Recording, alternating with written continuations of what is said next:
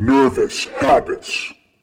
What's going on, guys? Welcome to Nervous Habits. Gotta say right off the bat that my heart just skipped about 2,000 beats. I recorded this episode with my law school classmates that you'll hear from them in a couple minutes, and the file totally disappeared from my computer. So I clicked it open. It said file could not be found, and my life flashed before my eyes. There's nothing worse than if you've never had a podcast. There's nothing worse than recording 90 minutes of stuff with your friends and then having it be lost forever. So that did not happen, and crisis averted. But on another note, because I'm just a ball of positivity today, I really need a new computer because my E key on my MacBook is now completely detached. My space bar and command key are just stuck all the time. So when I type, it's almost like everything's one word with no spaces.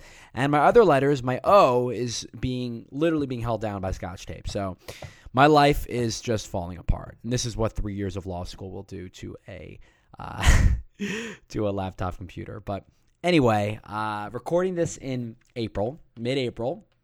So hope everyone's doing well. I have about 4 weeks until I graduate from law school. And then right around that time, I will be beginning bar prep. And I will be turning 30, all within the next month. Actually, wait a second. Well, that's a month for me recording. When this episode drops in early May, it'll be like a week or two before law school, bar prep, graduate from law school, bar prep, and turning 30. 2 months until I move out of D.C. I was originally planning on staying in D.C. Allergies. Originally planning on staying in D.C. for the whole summer and then moving back to New York after I finished my bar prep and took the bar. But lucky for me, my building decided to boost my rent by 70%, so I'll be leaving D.C. early. What can you do? And heading back to New York probably in June, TBD, and then taking the bar exam end of July. So the countdown is on. Other updates. I was in Boston a couple weeks ago, actually last month in March, and I got really sick and I had to miss my law prom, so I had extreme FOMO around that time.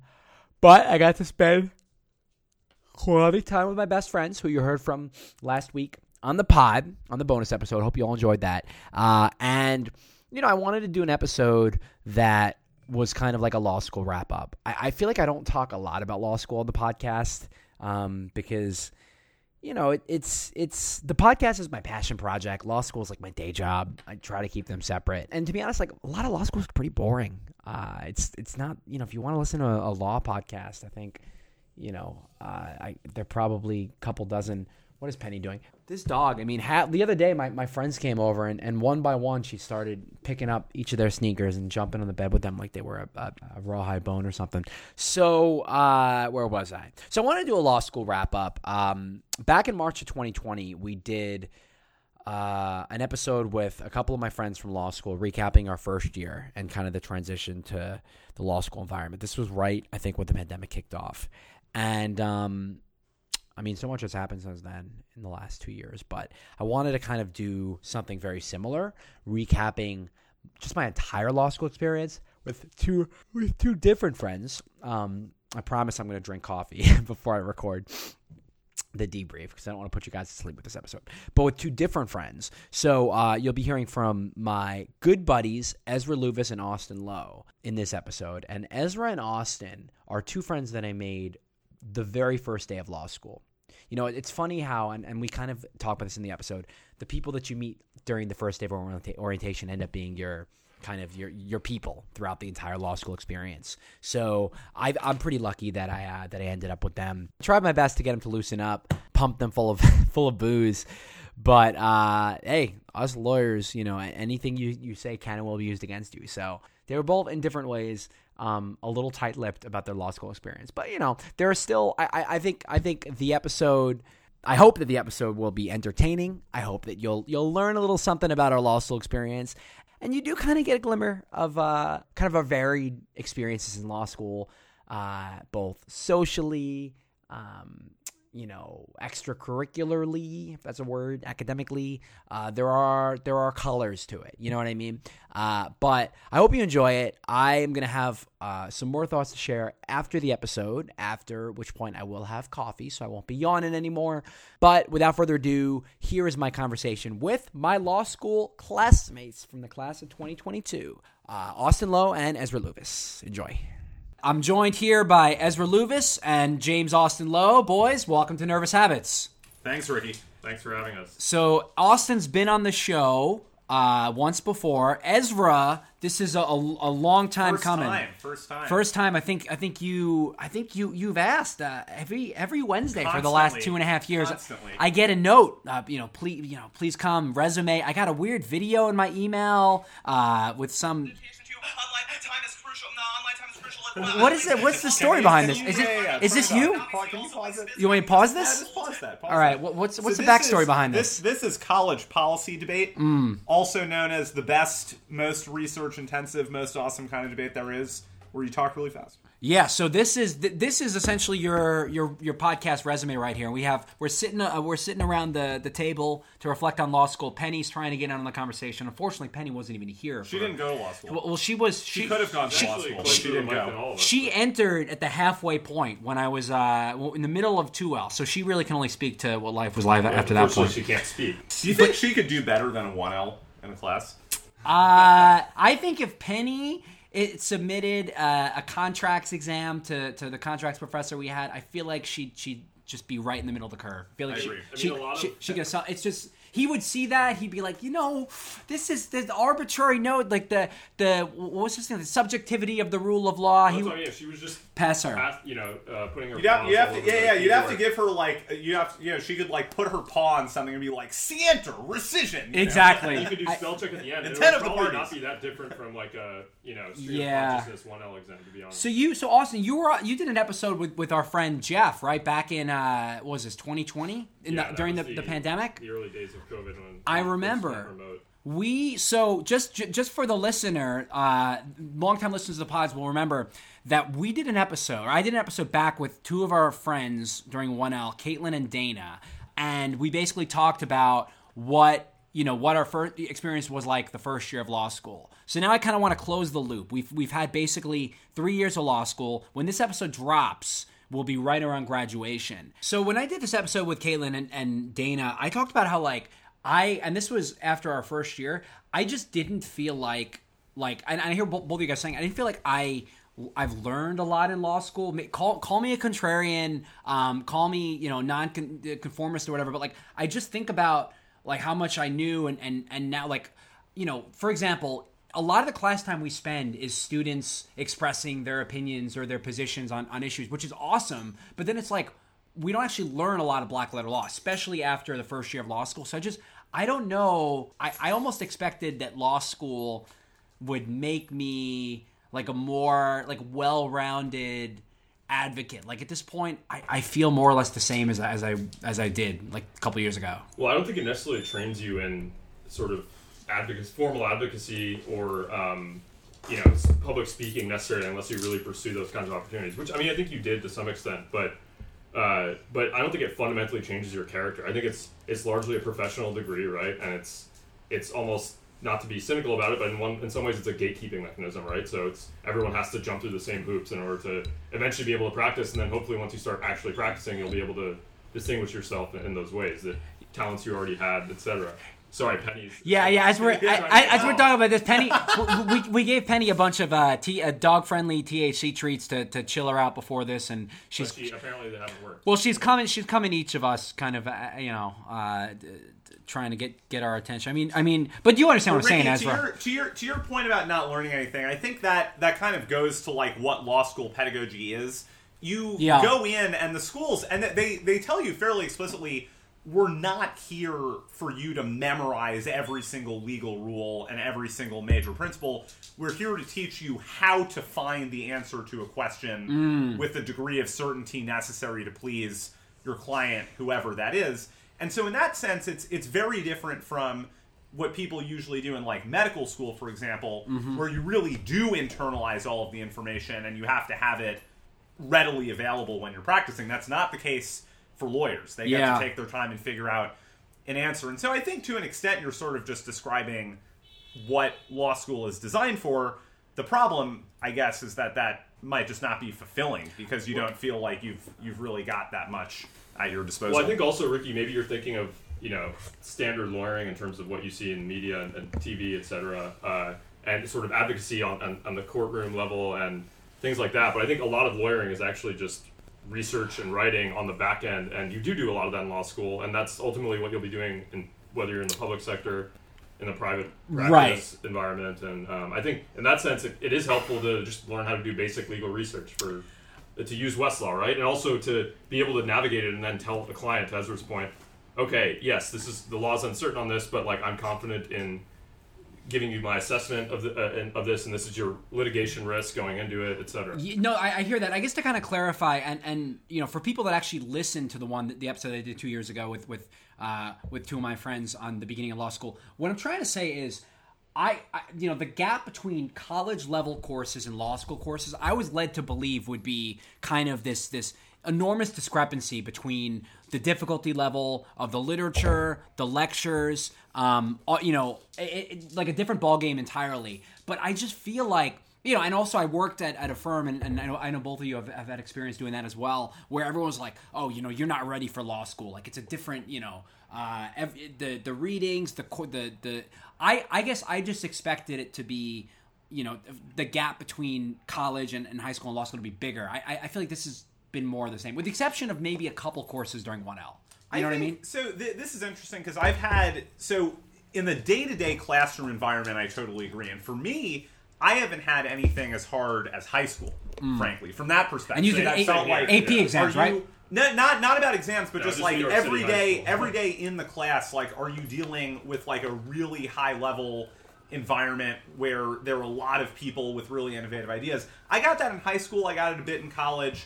I don't get it that much in law school. And a lot of that, my courses, I think a lot of them are very professor-driven, which is fine. The difference I've noticed, though, is with exams. I think there's a huge gap between the classroom environment and the type of technical skill the professor expects you to display on an exam. And I think that is something that's not clear to people up front. You kind of get lulled into a sense of like, oh, I'm following along with the material in class. You get to the exam, and then it's like, bam.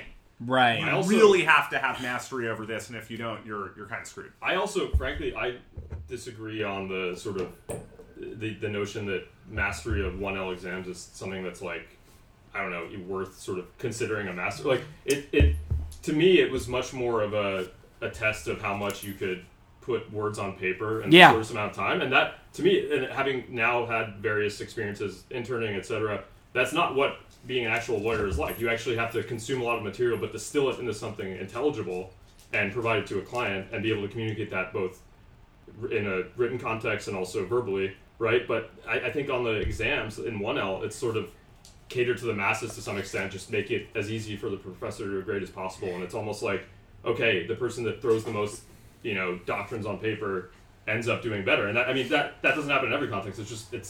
That's to me, that's sort of what I was a little bit disappointed about in the 1L instruction, I guess. And we talked about this in the past, but like for people who haven't been to law school, who don't know how the grading works, 100% of your law school grade is contingent on one exam. For most courses. For most, right. Especially for the first year curriculum, where basically, the professor gives you what's called an issue spotter, like a hypothetical fact pattern, and you have to, like Austin said, identify doctrines and list cases, and it becomes a competition of who could type the most words for courses without word limits, the most words in a 2-hour, 3-hour span of time, and it becomes like it's no longer reflective of how well you can work with the issues. And I don't know, like I do want to push back against that a little bit, just because, and that might be true 1L year, just because people don't, frankly, have no idea what they're doing. And this is another thing. It's like you start law school, you have a whole group of people who thinks they know what's going on. Yeah. And they just completely do not. And no one does, and then you kind of gradually figure it out. Interestingly enough, two of the courses I've done the best in were the exams that were by far the shortest. So that means by far contracts and torts. No, to evidence and Fed courts. evidence. So I didn't take Fed Courts. I know that outline's pretty valuable though. And evidence. So here's the other thing, by the way, is how well that you so in law school you have this thing called an outline, and that's like your study guide, and the exams are open book, and you can use the outlines. My outlines for evidence, I'm telling you, you could publish that, put it on Amazon, probably command like $14.99. It's a good outline. I knew that material so well, I probably could still tell you all the hearsay exceptions by heart. I didn't do well in that. I didn't do well in the course. I think that's also partly because you know what I mean, right? You have no, but it was a 2L curve, so it was. You have it, increasingly smart, given the trends of applications and standards for the admissions process. You have increasingly smart people at Georgetown. That's just the reality, right? The curve is built to make sure that everyone gets on average like B+, whatever. So that's another thing to raise with you guys, and to be honest, like when I talked to Caitlin and Dana about law school after 1L, I was definitely the more cynical, negative perspective, and both of them were like, oh, everything's amazing kind of thing. I feel like you guys might be somewhere in between, but like, for example, I thought that law school would kind of introduce me to a caliber of intellect in my peers that I'd never been exposed to before. And this is not a knock on my classmates at Georgetown, but to Ezra's point about meeting incredibly intelligent people in high school and then in college, I think that the people that I worked with at jobs in New York, to me, that's still like among the smartest people I've interacted with. Not a knock on my classmates at Georgetown, but like, do you know what I'm saying? I think it's also just the learning environment, right? You have people ranging in age from 22 to 40 and 50 in some cases with a wide variety of experiences. Some people in much more of a coming out of undergrad mindset and wanting to learn everything by the book. Some people sort of thinking they know how to approach life and will just wing it. So I think that it's more of a factor of that rather than people not being as impressive or smart, right? I think it was just the nature of being force-fed and a bunch of information all at once, and people react differently to that, and that plays out strangely in a big class environment. And we've never had that experience before, right? Ever since, or basically from 5 to 22, we were among peers our own age, all the same experiences. That's true, actually. And it was it's a different game in that sense. Yeah, I also think that intelligence is perceived differently. We've talked about this. And so, when you're in high school, and to Austin's point, it's like when you've just grown up with the same people or similar people, and it's like you're all in class doing the same thing every day. I think people are just more comfortable expressing themselves, and people are more used to listening to each other. In law school, the environment is a lot more kind of sensitized, and so if someone says something in an attempt to sound intelligent, even if it is, people can look at that in kind of a competitive way and say, oh, this person's trying to stand out. Gunner. Gunner's the word. Exactly right. They're trying to make themselves seem really cool and really smart, and people can almost stigmatize that in a strange way. And so I don't think, it's hard to pin down when something is actually an intelligent comment, and I don't know that we always perceive them. And just not to always bring it back to COVID, I guess, but I think it became even more of a red flag if you were always participating in a Zoom class, right? Because then it's your face that's popping up every other minute, and then there's even more of a sort of stigma attached to it sometimes, and depending on the person, right? But it's just we know you guys hated when I did that. I gotta tell you guys, I'm not. By the way, Penny's just she's sitting. Wow. Austin, you have allergies, so she's licking. She's wagging her tail. I'm gonna narrate this. She's wagging her tail. She's licking his arm. Are you gonna? Do you have any Benadryl? I gave her so much THC. I don't know why she's freaking out like this. It's okay. I wish this was video. Can she lay down? Yeah, she can lay down. Just maybe if you slide, if you just put your arm around her movie style. What to do. Yeah, I wish I had this on camera. She's used to. Austin is simultaneously trying to pour wine while Penny is just this is very impressive. Nuzzling his side. I was gonna raise a point on talking in class. Well, so I've talked to you guys about this. I just feel like when we were in high school, the people a lot of people got dogs during COVID, during quarantine. You don't need to. Yeah, she's antsy. She needs another THC. She's just gotten very big. She's very chunky, big girl. When she was a puppy, she was she's a big girl. She's all about licking the faces too. She picked that from me. I'm not a fan of that necessarily. So when we were in high school, do you guys know how because we're all the same age. Austin's 29, which turned 30, RIP. Ezra's a baby. Ezra's 19, 27, 19. To be clear, graduated from high school at 14. So these guys are roughly the same age as me. When we were in high school, talking in class was like a stigmatized thing. It was like, like this guy's a nerd. The teacher would ask a question, very simple question. What's 13 times 4? And then no one wants to say 52. You just kind of like keep it to yourself, whatever. But like now it becomes this like demonstration. Like I'm going to talk in class, whatever. I've never been someone that participates in class in any capacity, just because I don't see the point of virtue signaling. And you have a podcast.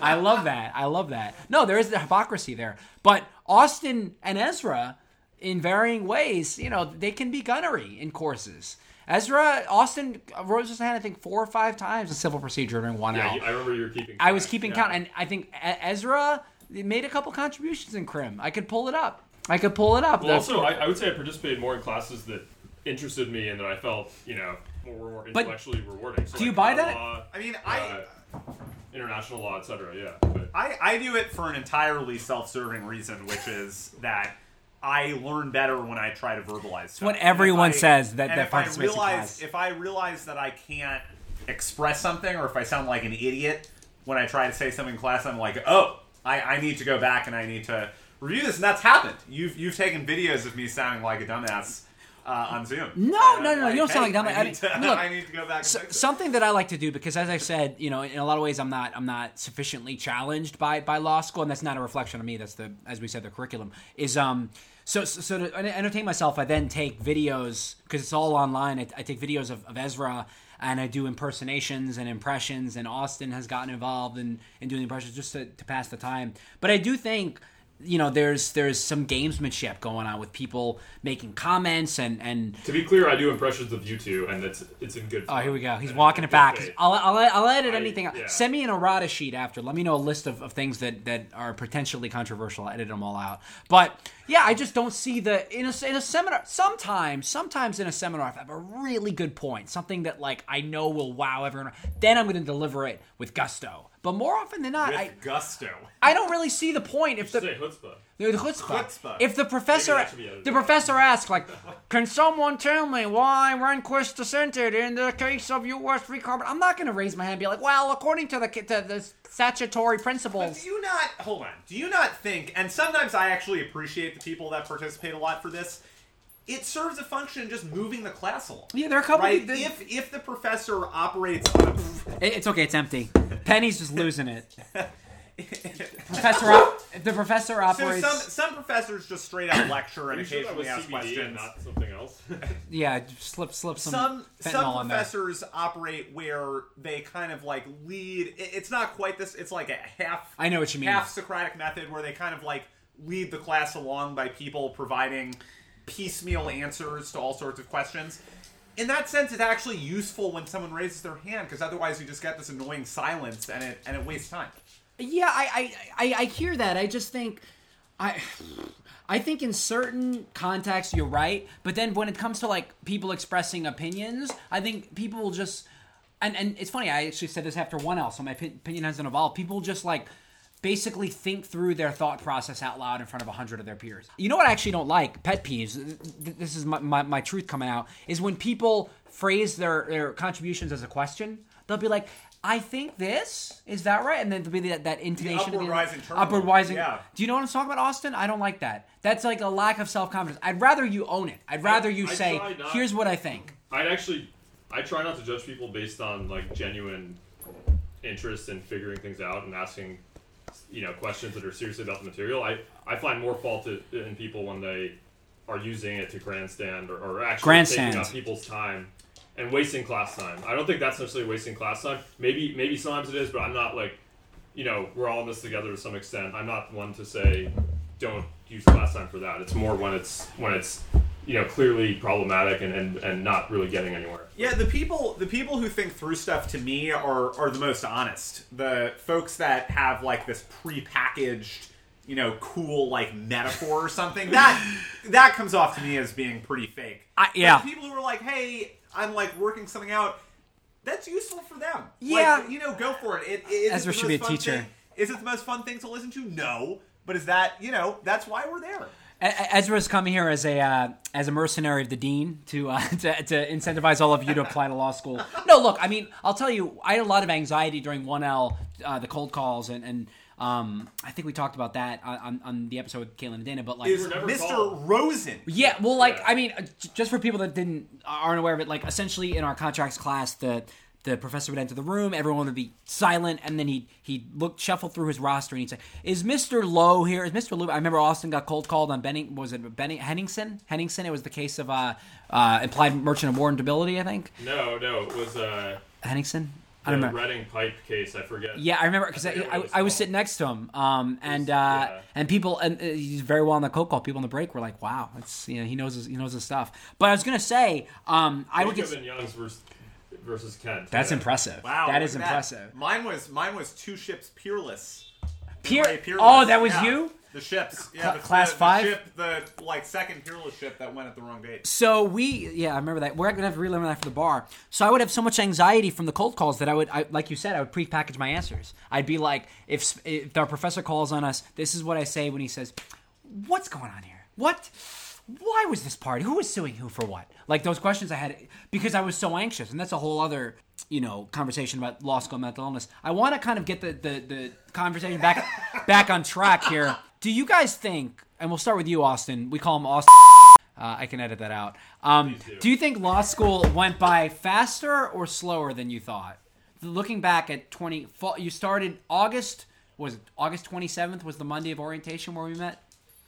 Now. I think it's really hard to say whether it went by faster or slower just because these past 3 years almost have been such an anomaly in our lifetime and just so much has happened, right? It's like we were experiencing an important moment in American history aside from being in law school. We were approaching, at least me and you were approaching 30. That's a different phase of life entirely. So Austin is 30, by the way. Yeah, I turned 30. I'm not 30. But I'm going on record as saying I'm still 27, but adds continue. another flavor to it, right? But like, I don't know. I would say 3 years in general. I would say I don't think it needs to be 3 years. I think it could probably be shortened, right? Oh, definitely. I'm happy that I have the opportunity to still take interesting courses and it's you can do legal work. Typical lawyer didn't answer the question. So faster or slower? So unlike both sides low over here, I thought it was extremely quick. Thank you for answering the question. So you think looking back on the last almost 3 years, it blew by? Yes. Wow. Why? Maybe because he was in Virginia the whole time. You're correct. Very insular. I had a routine, and I think a lot of law school students have a routine, and so stuff kind of blends together, especially during COVID. We might get there later, but to me, I thought it went by super quickly. It felt much faster than college. I think part of that is the older you get, each increment of time feels shorter. Right? You stole that from my podcast. I did not. Did steal, you? No, I'll tell you. No, because there's actually there's neuroscience. There's a principle that says that your life goes by quicker after you reach 23 because your brain is fully developed. So there's less. I'm sure you. Novel stimuli. On your podcast. I'm sure you did, but I independently came to this realization. Because it was not invented. I invented it. Right. Patented it. No, because I think you're right. Like college felt like 18 to 22 felt like a long time because there's so much growth. Even frankly, that's too long too. Like I don't think you need. This is the problem. You don't think you want 4 years of college in America? I want 8 years of college. I loved it. For social to get a decent job. Yeah, but that's not the only goal of college. That's not the point of college. But point of college is. No, but is it really necessary to have 4 years? What were you doing senior year, really? Drinking, going out. I think what you were getting at. We don't need to get into this, but that's an attack on the liberal arts education system. Yeah. And so you're pro Europe. Typical Columbia student. You're pro Europe. Like take a test when you're 16 and decide your job. No, not necessarily. My point is that I think it's a bit of a bubble, and I don't think any of these institutions really need to have people there for as long as they are, and it's a moneymaker as much as they do. Yeah. Yeah. Okay. Look, but to Ezra's point, college for me, and even like freshman year of high school, still felt like a decade. But college to me felt like it went on for a long time. I will say, it didn't. I wouldn't say it blew by, but it definitely. It feels like I just got here to DC, and I'm packing up and leaving soon. So it's like. I think also another element of this is that we were all, at least a lot of us, were separated for periods of time where we normally would have all been in the same place on campus for 3 years straight, right? Yeah. So we only came back in person last fall after an entire year being remote, and even then we had masks on campus and it was very limited in terms of what we could do on campus. So luckily we had made close friendships and we stayed in touch, as peers ourselves, but like, yeah, there definitely wasn't as much of a social dynamic as there would have been had the years progressed normally, right? And now we're finally back without masks, but we're about to graduate and we have 3 weeks of school left, and it is a bit nuts, yeah. Yeah, I should have mentioned this at the beginning of the episode. So this is kind of all over the place, but we met for the listener. So Austin and I met, and I've told this story before, but never on the podcast. During the first, so orientation was, I want to say the 27th, right? Or was it the 30th of August 2019? We met that first Monday. In the morning, there was orientation. We entered McDonough 104. It was on the left side. 102? No, 2. Second. And basically, I sat down. I walked in with another classmate of ours, and I heard this deep, Monday, August 26th, 2019. I heard this deep voice talking behind me like, yeah, I'm from New York. And I was like, wow, this guy sounds, he sounds like my kind of guy. And then we went to volunteer at the Central Union Mission housing development, and we were making beds together. And you talked to me, and I was like, wow, he's not awkward. He seems like a down-to-earth guy. We have a lot in common in New York. And that was it. And that was friendship at first sight. And then we hung out that whole night. And then... No, it's very true, yeah. And then I met... And that was the first day. And then I met Ezra... We both met him at the same time, I think. What was the name of the place before Prost? It's not Prost. It was called... What the heck was the name of it? Forgot. It was a brunch place. I forget. Too. Oh my god! No one knows. But if you pull down the sign, because Prost didn't. Prost is better. I'm gonna have to edit the names out because no free promos. And I remember Ezra was there, and he called me Lewis. I thought you were. You gotta edit that out. No, maybe I won't. Who cares? But anyways, he thought I was Lewis, and then he called me Lewis, and then he joined the crew, and then you didn't come back to Austin's place at. Just ignore. She's being needy. You didn't come back to Austin's place with... It's more that you joined the crew, to be clear. You were invited to Dacha, not... No. I was a founding member. Yeah. I was a founding... all right. How did you meet? You met him at the same place? Same time. Was that... All right. Anyway, so, okay, we've established that it went by fast. Although I will say, like...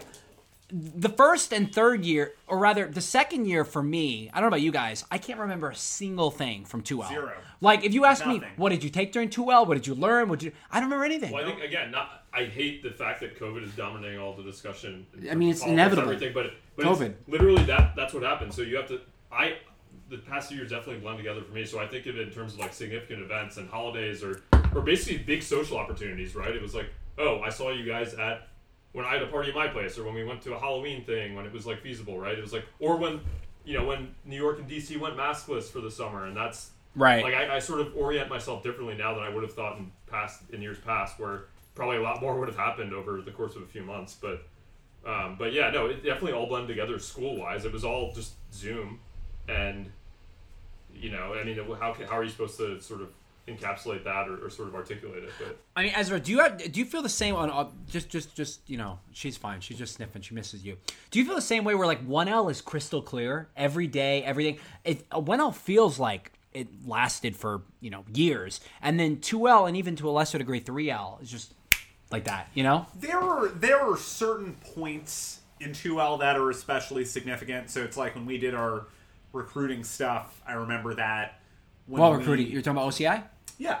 I don't remember that at all. I remember that. I remember the sadness. There are a few points that, those were things that felt especially significant to me at the time, and so it makes sense that I remember them, but, day to day in 2L, I've got nothing. Because it was all... right now, I remember it. 1L, I remember it, but... Basically, the whole month, I guess, I wouldn't even say week, because usually you couldn't hang out week to week, but I would say you'd orient yourself, at least I would, look at my schedule for the month and be like, oh, what's feasibly possible or feasibly acceptable in terms of social gatherings, and I'm looking forward to this, and then I'm just going to do school the rest of the time.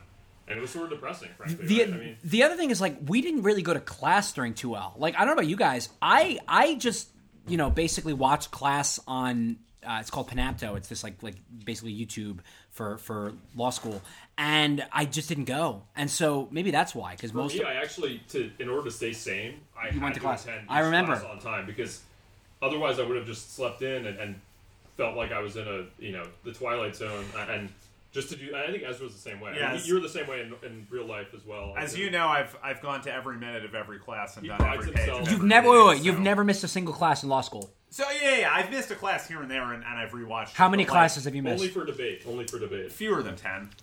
Wait, that's a lot. I think that might be more than me. Over 3 years. Literally only. Do you think there's anyone in law school that hasn't missed a single class, even with COVID? Yeah, probably. You think there's someone that we know who hasn't missed a single class? There's no way. There's no way. Of course. I honestly, I don't think so.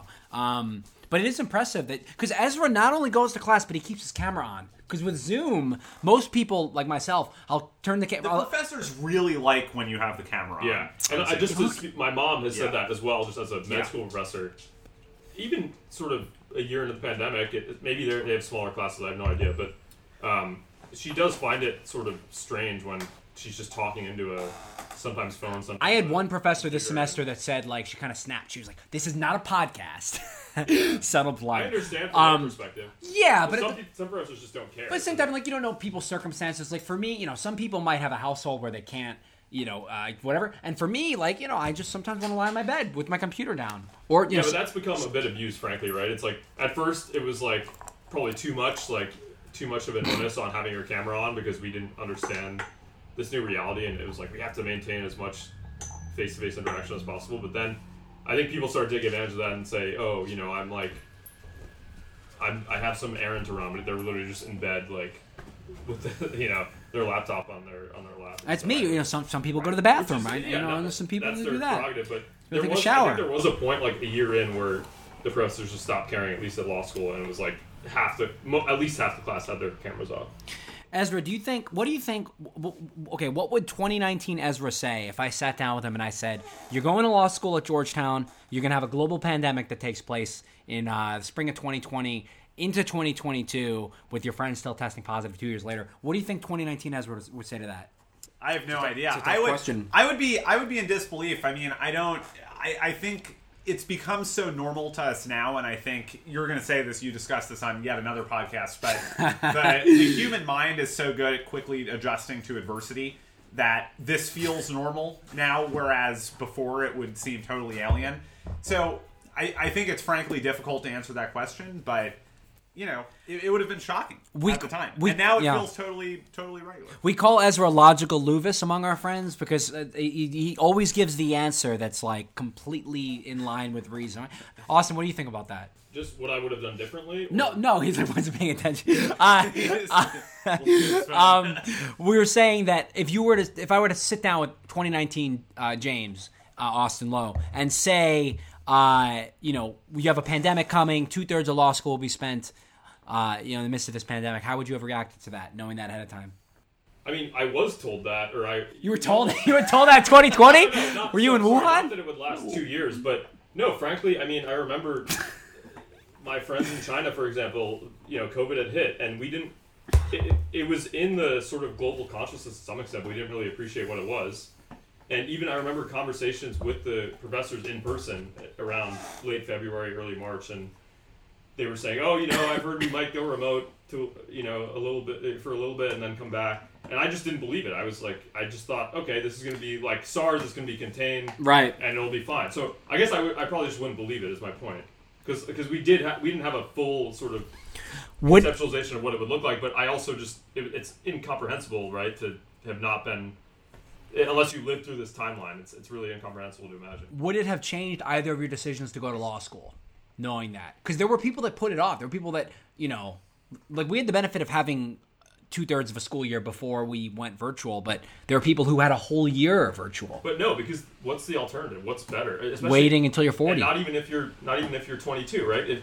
If you're 22 and approaching the workforce, you're going to be remote in the work environment. I'd say I'm really glad I had my first few years of work in person, because that's something I'll never be able to do again, and frankly a lot of the Gen Z, etc., they haven't really had that, and they're going to suffer for that to some extent in terms of once we are fully back in person. There are dynamics in the workplace that you just don't learn in college. You don't really understand how to be professional and how to treat clients with right. What do you think, Ezra? Yeah, it would not have changed my decision at all. If anything, it would have made me more likely to go to law school, because I think optimal time to get it done. Yeah, exactly. I would have rather done it even if I were 22. I would have just gone through it. And I think you guys are looking at this like through the singular dimension of like law school is about getting the degree and advancing your career. I just think we could talk about the social dimension as well, but like for people that are looking at law school to make friends and like meet potential like spouses or whatever, it's like you're not going to do that online. You know what I mean? No, agreed. But I mean, also, imagine I was 22. I probably still would have done it, but I started at 27, as did you. Yeah, old. And I had certain goals coming in mind. This is my second grad degree. I would never want to be a lawyer's lawyer. I wanted to be a sort of regulatory and policy lawyer and do what I was already doing, but in a legal context, right? And so I had a goal to achieve, and hopefully I'm going to do that. But there's no point in putting that off just for the sake of an extra year in person.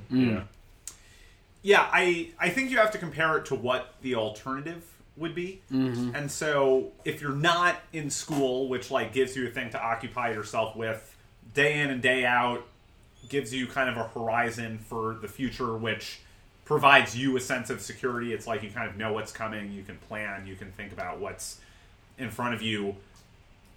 I'd rather that than, kind of be working online. I'd prefer that to just kind of being aimless, just pursuing personal projects or something. So I hear that. I just think in a lot of ways this is our last opportunity. It's time to get kind of dismal, but it's our last opportunity to be in a something akin to a college campus environment where we're with people our own age and we're it's a good environment to meet people. Like we're not gonna, all of us are working at firms, like we're not gonna be around like-minded people who have the same backgrounds, like same age. So I don't know. I worry about like kind of setting priorities for that. But I didn't want to be you're good. Positive, I guess, because I definitely hear you on that, and I've thought about it a lot. But I think the positive flip side of that is that maybe we develop stronger bonds with fewer people, and maybe we'll maintain those friendships throughout our 30s and 40s and into our adulthood, obviously.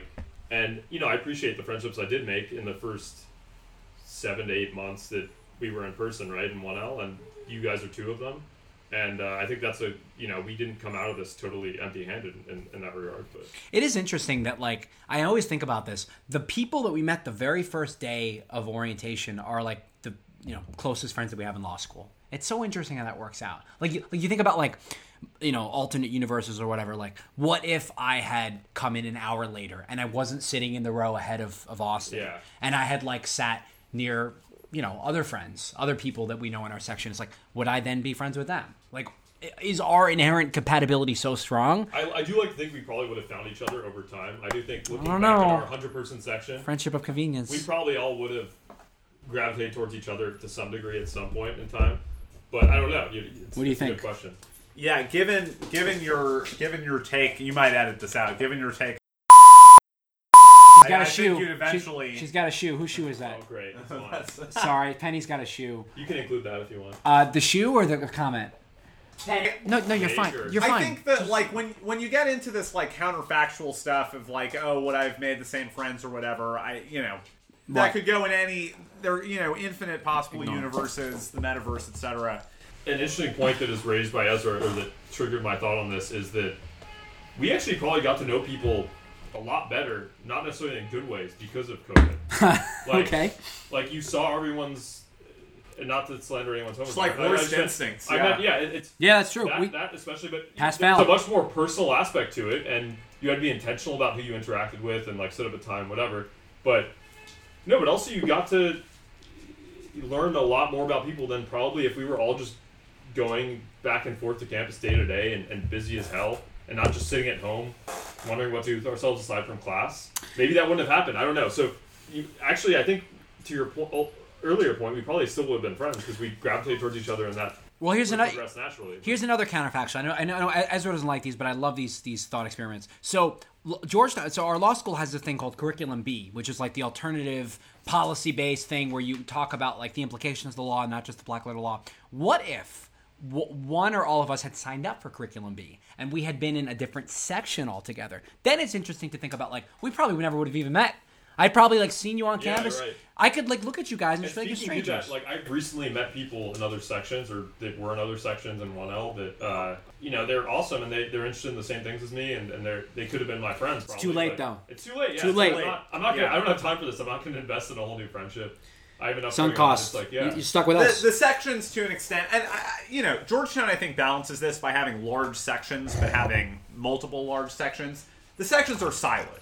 You see the same group of 100 people constantly, and you have very limited opportunities to connect, at least in 1L year. Right, even in 1L. Yeah. People in other sections. Those opportunities happen, but they frankly mostly come your second year when you start doing more activities and stuff like that. That's only when you get more exposure to the rest of the student body. And that's probably what we missed out on, frankly. And we did our own mini version of it with some national security focused law students. So we've had some happy hours, amid the pandemic, and that's how I met some new people that I didn't know in 1L, for example, and it's been nice. But Austin's the best networker I know. Every day he'll be like, "Hey," he's like, "Oh, like, are you going to like 6:15 to 7:15? You're going to the networking happy hour for the national security like club." Austin does have a lot of connections. Very valuable. I got to tell you, I don't think I've ever been to a bar review or some happy hour without Austin being like, "Hey, can you, Ricky? I want you to meet this guy. He's a former like colleague." It's impressive.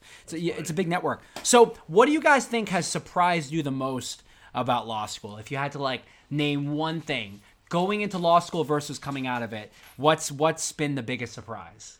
The biggest surprise to me is just how different everyone's individual process and approach to law school is. What's so interesting is you come in and everyone makes it seem as though there's this orthodoxy for how you go through law school. It's like you prepare your outline at a certain time, you do this type of thing to get ready for class, etc. And none of that maps on largely to what people do. They all have fairly different versions of how they learn, how they prepare, how they study. And so you get some people, and I do this, where it's like you rigorously prepare for each class. You have some people that do the opposite, where they like skim the reading. Maybe they don't even show up to class. It's me at this point. And then they very effectively summarize and consume the material 2 weeks before the exam. right. And those two people, equally effective at the end. They might get the same grade, they might do just as well, they might retain the same amount of information. It's just a totally different process. And so that, I think, is really, really cool. It's like everyone makes it seem like it's such a cookie-cutter experience, and yet there are so many different approaches to it that can end up working out. Or not working out. There are a lot of ways to screw it up. I guess to build on that point, mine would be that... Interesting. Mine would be that it's not as... In the way you would anticipate it to be meritocratic, it's not such that you went to the best college in the world and you're going to be a good lawyer, or, you had the best job and you're going to be a great lawyer. It's actually... It is a bit democratizing in the sense, to Ezra's point, that some people just have a knack for it, and maybe they're good at one aspect, like really good at advocacy and public speaking, and maybe they're not going to be the person researching all the case law on the back end, but they can find a niche in this field, and other people will be a more technical, regulatory lawyer, or a focus on a specific area of the law and like be an expert of that. It is interesting how there's so many ways for different people to succeed in this field. So I think that's something that's nice, and it's not usually apparent day to day, because it is a field where everyone's very focused on prestige and what are your credentials, where'd you go to law school, did you clerk, etc. Right. And actually I think there are many ways in which you can just be successful in the field if you just don't categorize yourself in the traditional ways. And I think luckily the field's changing in that way. There's a lot more of a focus on tech law, there's a lot more of a focus on non-traditional areas that are increasingly relevant for both public and private practice, and that's the short of it. Okay, so biggest surprise is Austin's less meritocratic than he expected, and then Ezra's different. People have different approaches to law school as opposed to like the general orthodoxy.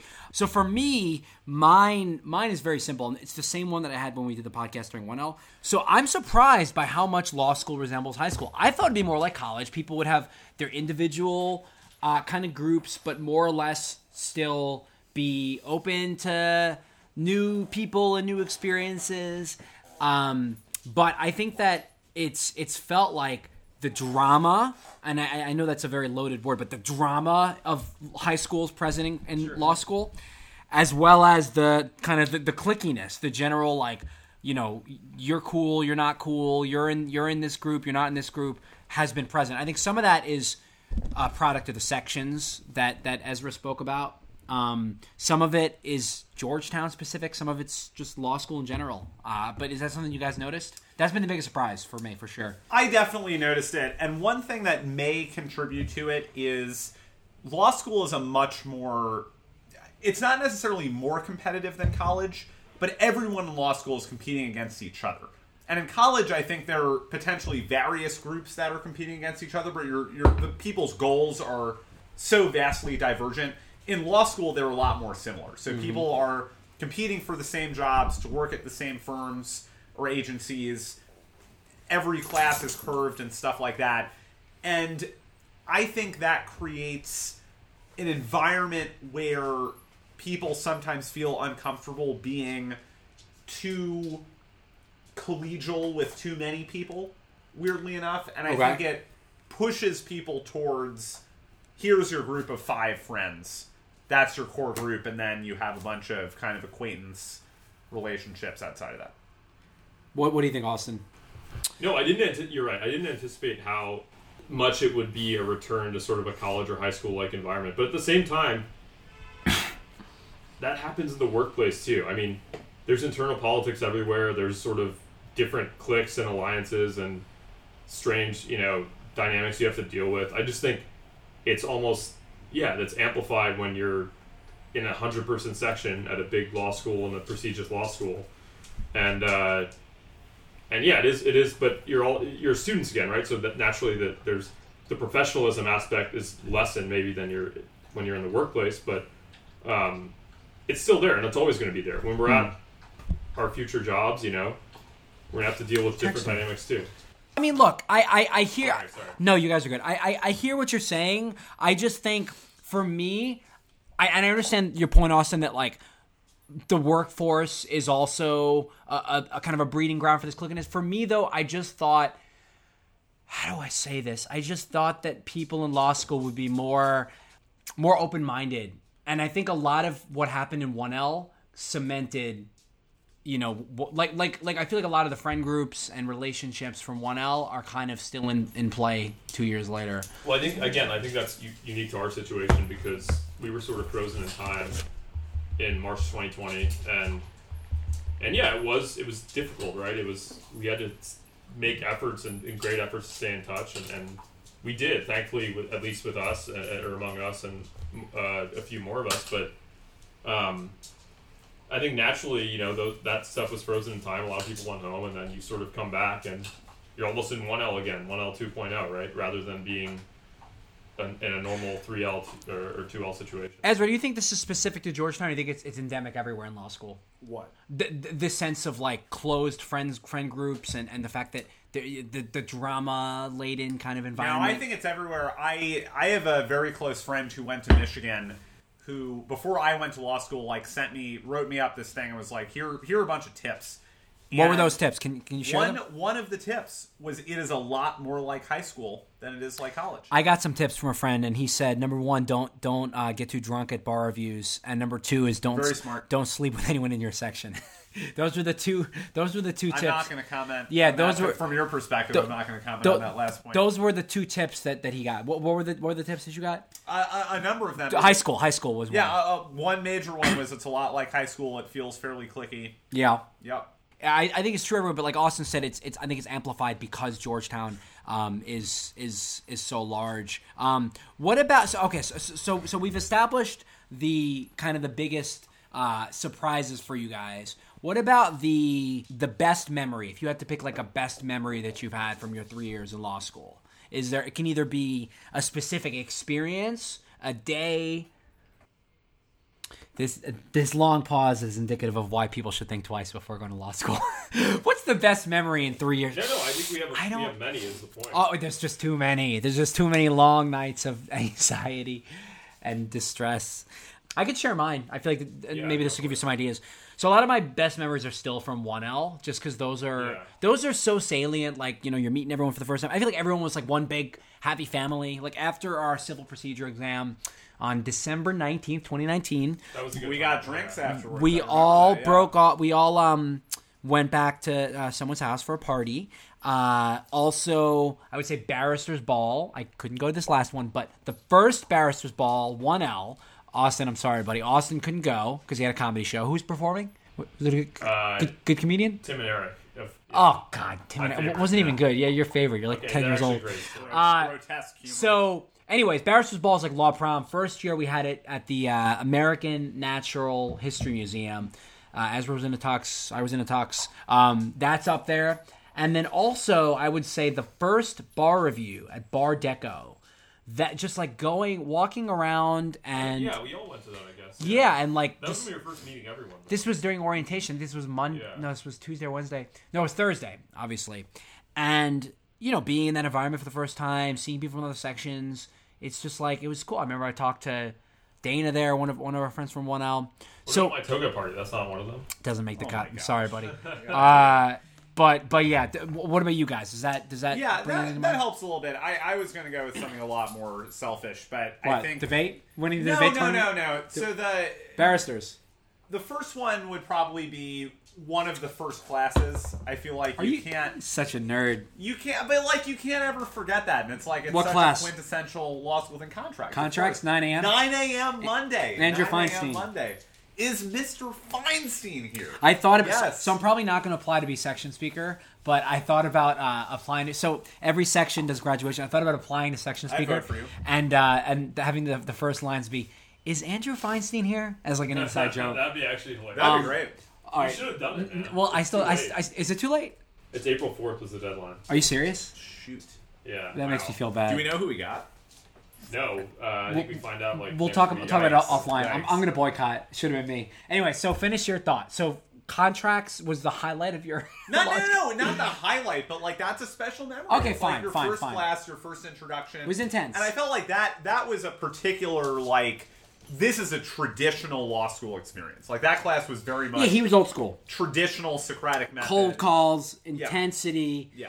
Yeah, I mean, mixed opinions on him as a professor. But I will also say we do this thing called bingo, or I do this thing. No one else really participates. Where you have a bingo board, and during the lectures, every time the professor says something, like, what was something that our contracts professor used to always say? Say what I want you to say. Say what I want you to say. Doctrinal indeterminacy. So, okay, anything else? Anything non-academic? Best memory? Kind of like a slap in the face to all your friends. And like, you asked me for a law school memory. But a memory in the last 3 years that you've been in law school. Okay. Anything that's. I mean, I would hope it's something to do with law school people. It's not like, I cooked paella in Clarendon. It's like that's not. I made pretty good paella. He does food tasting too. He does. Instagram stories. Yeah. Very good. Okay, so your pod. You got anything? No, I like my first class thing. I think that's a good answer. All right, Austin, come on, pick him up. Austin's gonna be like the first networking event I had with GLS. No, there are many. I really enjoyed sort of, frankly, our excursions outside. Like, I'm glad that you guys have met my close friends in DC and New York, and that we've done stuff. You met my family in New York, for example. Like, you came to Christmas party. My family's Christmas party, 2019, prior to COVID, and pre-C. You've both been my family space out in Long Island. Like, I enjoy like sustaining friendships like that. So to me, it's been valuable in that sense, and like those are happy memories for me. But you can't. So nothing concrete springs to mind. Like a single day, a single moment. There's many. Your birthday on campus. Or your What about your birthday party? My birthday party was great. 20. Yes, I'm like thinking of answers for you. 2020 was this pre-COVID when you had that big party? It was right before COVID. Yeah. You were never with me for my birthday the last 3 years, dude. No, December of 2019. When we... Well, you didn't want to do anything. Before the Cipro final. But you didn't want to do anything because you were studying. No, it was before the Cipro final. And then we just had a big...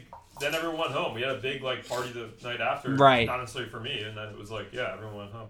Yeah, a lot of my memories... It's funny because I think both of you guys frame law school as being so... like such an academically driven experience. And for me, and it's like this for college too, I just look at everything through the lens of like personal growth and like social and community, and those are the things that stand to mind. Like I don't remember, like 50 years from now, Ezra, I'm not going to remember a single class, a single professor. But I will remember barristers, and I'll remember, going to these bars with you guys and having late night talks at 4 a.m. on Austin's rooftop. I talked to one of my close friends' parents went to law school together. They're much older now. They've been out of school for decades. They remember vividly who their professors were. They remember weird things the professors said in class. They remember what other students said in class. Like, I might remember that. I think you're going to remember that more so than anyone else. Remember the first cold calls in Civ Pro. Remember he had a rough cold call. No, but I remember the social stuff as well. I mean, that's what I spoke to, though. I value the long-term friendships, though, more than, like... bingo boards. The random bar review nights, frankly. Like barristers, my pre-party, when we did that pregame... yeah, I missed that. That was a lot of fun. RIP 2022 pregame, Hero Rick. But, the pre-party in 2020, we had a good showing. I brought out the megaphone. Everyone looked nice. It was the first time. Yeah, I'm actually sad. That's one regret I have is I missed that for Tim and Eric. But. All right, so now it's going to get a little darker. So worst memory or biggest challenge? No, I'm good. The biggest challenge, you can't rush perfection. Worst memory or biggest challenge? Just let her run around. She's being psychotic. THD didn't work. I'm going to just inject her with something else later. He just took his phone. No, I'm listening. Sorry, I'm texting Nico Okada. So what's the worst memory or biggest challenge that you guys have had in law school? I'm not going to answer first this time because I need some listeners who haven't been to law school really want to know what's the most challenging aspect of it. What was either an experience or a singular moment that was particularly difficult for you? So this might be too easy of an answer, and if so, I can give another one. I think finding a way to give a shit during COVID was the hardest part. Finding a way to give a shit about school in particular. Do you mean during mandatory pass-fail when we didn't have grades, or yes. just yeah? Well, that specifically, but also even the previous semester. It's why does this? Why on a day-to-day basis does this matter? Why am I motivated to actually? What was the previous semester? Get into it. The fall. Well, we had grades in the fall. Why wouldn't you be motivated? But that wasn't COVID. Fall of 2020? Of course it was. Oh, I'm so confused. No, I thought you meant fall of 2019. You said the spring of 2020. No. During COVID. Yeah. Oh, okay. So I guess it makes sense. During COVID in general, but I thought you meant mandatory. I mean, sure, yeah, pass-fail in particular, but during going to school during COVID in general, I think very difficult. It's you have to remind yourself on a daily basis, why do I care about this? Why does it matter? Right. For that first semester when it was everything you're doing is important, affects whether or not you'll get a job. Fairly obvious motivation. But after that, not so much. A little bit harder. And that was challenging. What about you?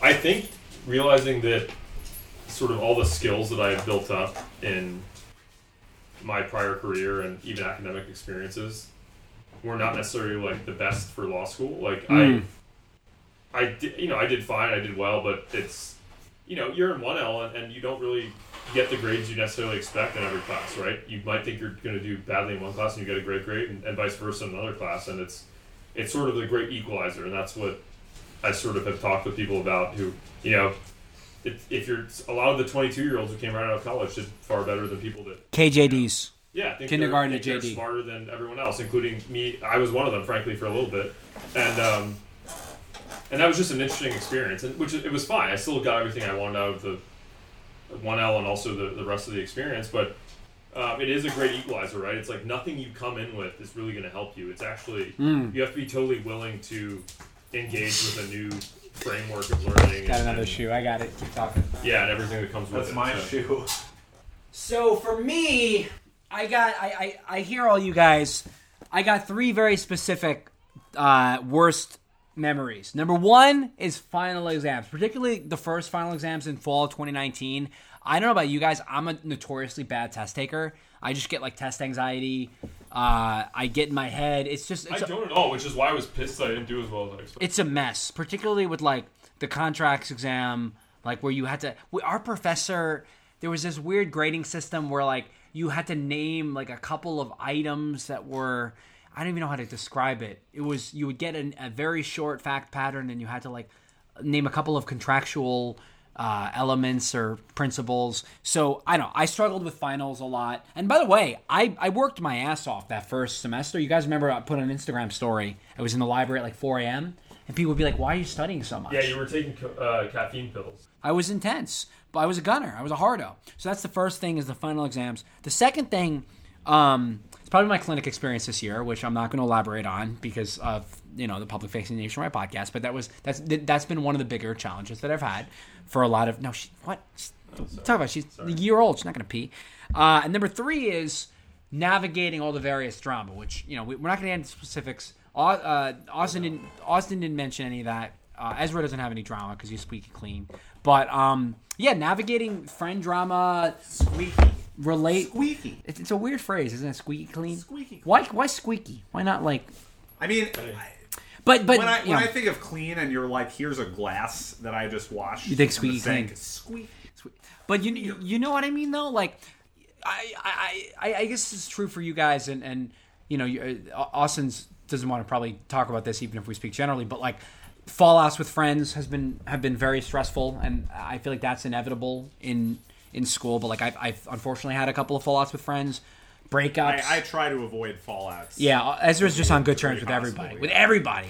But like, you know what I mean, Austin? Fallouts with friends is difficult, and breakups. So I think to reiterate, when did you get your phone back? I took his phone away because he was distracted on the job. So to reiterate, the 3 worst memories for me: the final exams, my clinic experience, and the friend and relationship drama.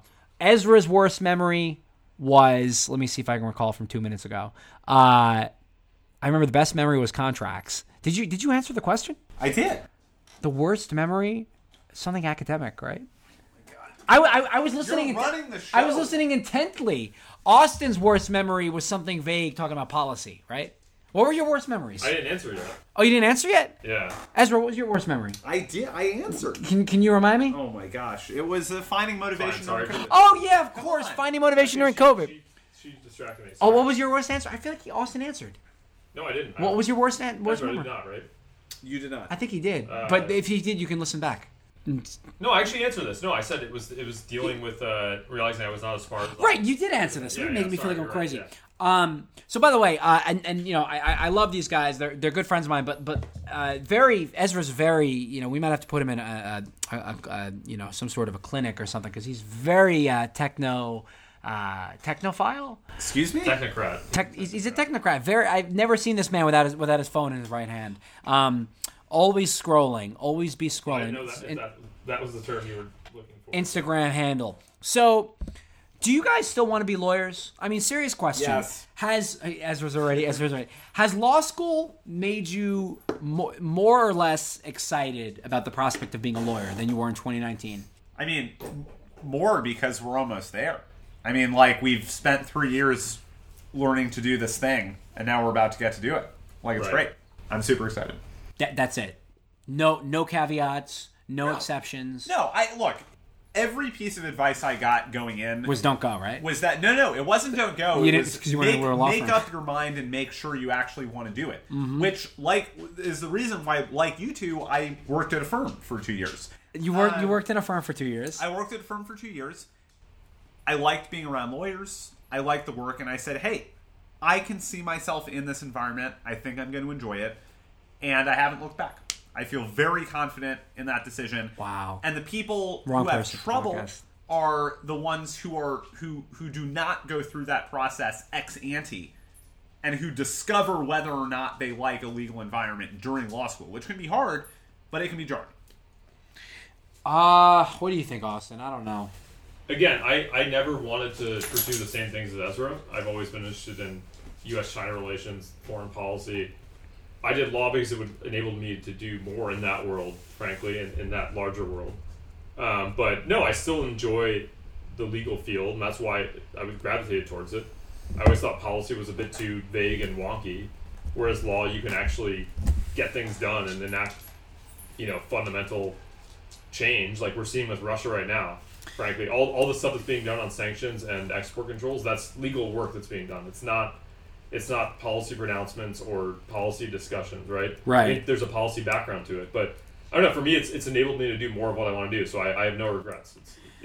Ezra, I want to push back on something you said, though. You were like, if you said something like, if everyone engages in this thoughtful process of considering like whether or not they're certain that they want to go to law school, then they shouldn't be, or presumably they wouldn't be less excited about being a lawyer or whatever. Like for me, and you guys know this, I really never wanted to pursue law. It was always a means to an end. Like, go to law school, come out, make, earn a good income, and then to Austin's point, like do something in policy.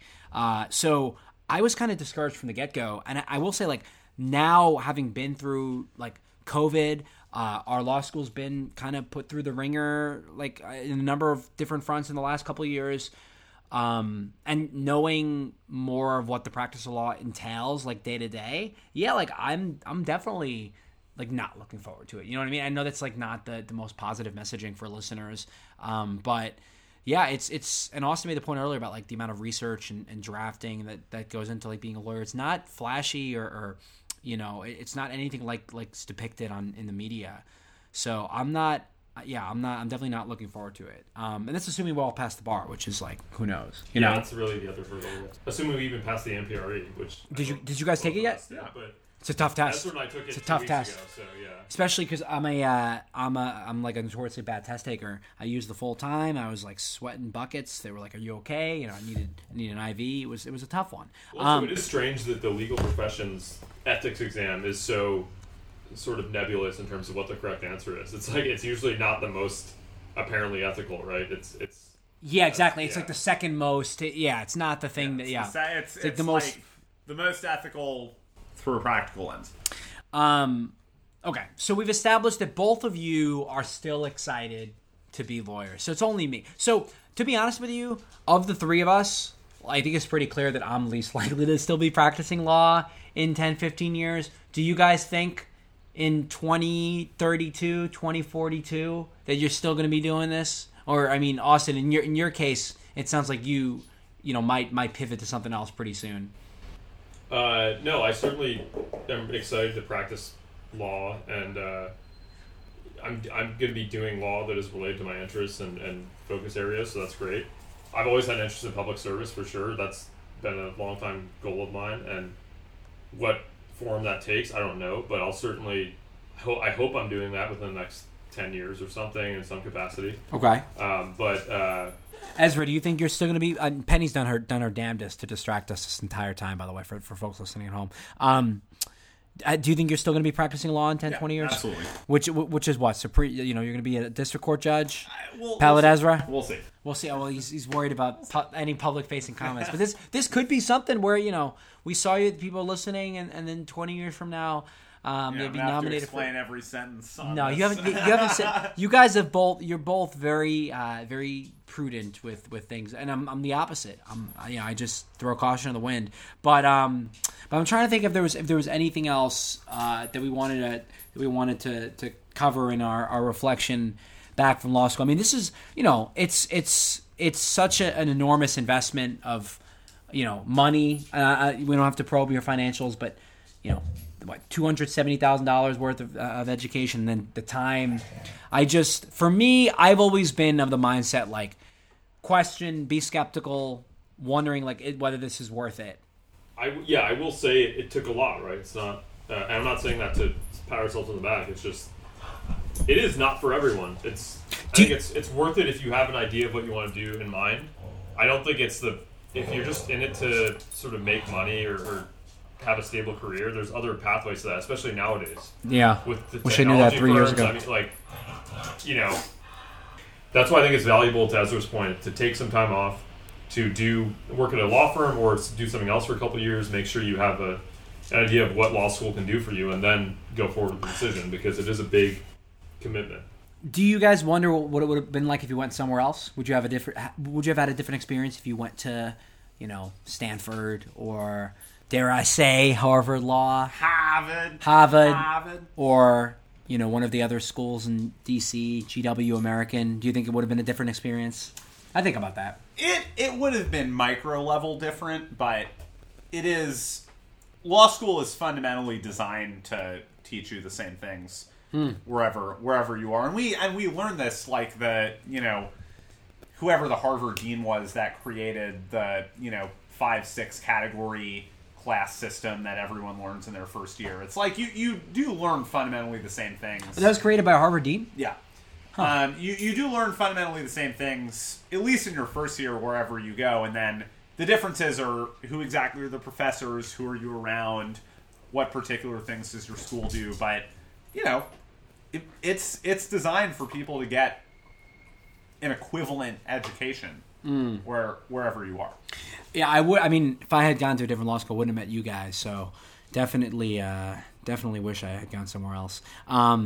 You don't think about that, Austin? Like if you had gone somewhere else? I don't, because you guys had options. You weren't Georgetown wasn't a reach for you.